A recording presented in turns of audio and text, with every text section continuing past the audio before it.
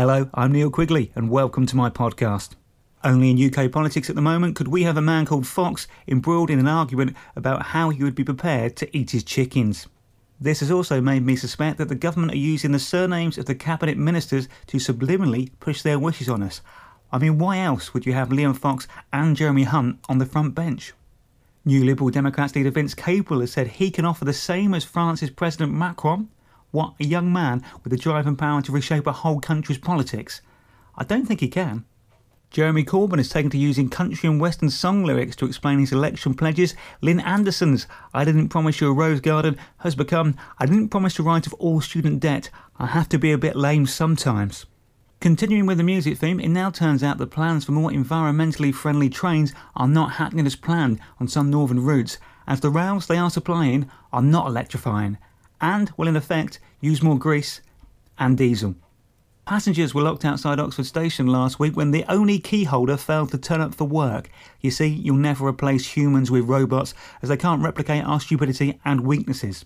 Bet it was weird for the driver when he arrived at the station and no one was there. He must have thought there'd been a local apocalypse, or at the very least he must have looked at his watch and double-checked the time.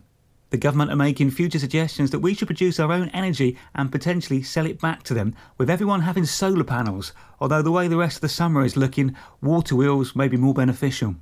As Donald Trump's son-in-law and digital campaign manager Jared Kushner says he didn't collude with the Russians, I'm suspecting that he doesn't actually know what collude means, in the same way the president doesn't know what the T in LGBT stands for.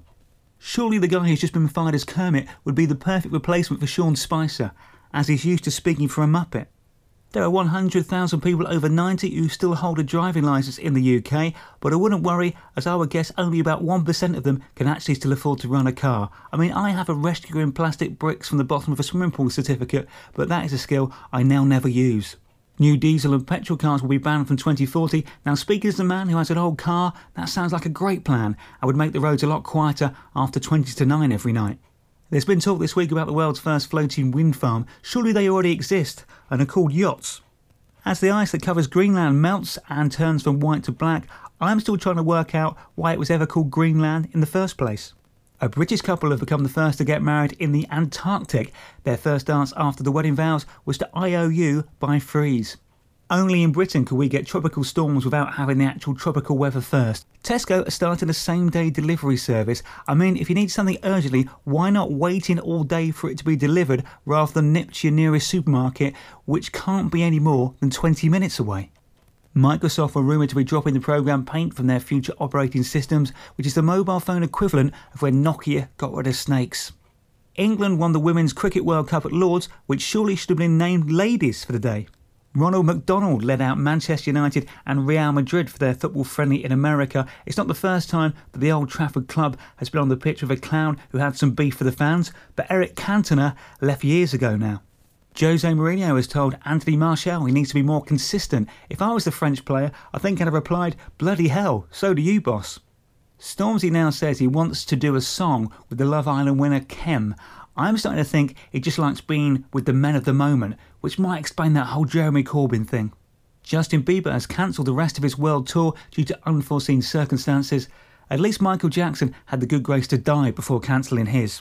The Generation Game is to return, hosted by Mel and Sue. It's a great family fun show, which will be perfect for the queens of innuendo. Not only that, but you don't see enough cuddly toys given away as prizes on television shows anymore. I say bring back Bullseye.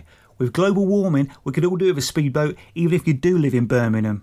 Ed Sheeran has made a cameo appearance in Game of Thrones, which has gone down about as well as Desperate Dan from the Dandy walking into a vegan-only party, or the BBC announcing that the next Doctor Who will be a woman. Ed Sheeran has also deleted his Twitter account due to the abuse he was getting. We really don't seem to like successful people in the UK, do we? Twitter, where people follow people they've never met or don't know just so they can spend their free time slagging them off. A Banksy mural of a little girl with a heart-shaped balloon has been voted the UK's favourite artwork. He's the only graffiti artist whose images people spend money on to keep on their walls rather than clean them off. Scientists warn that a sperm count drop could make humans extinct, but on the plus side, it would lead to a decrease in teenage pregnancies. A bookshop owner in Yorkshire who used to charge 50p for customers to browse at his books has just closed down his business. He's clearly a man who does not believe in the try before you buy philosophy. That's it for this week. Thanks for listening. See you next week.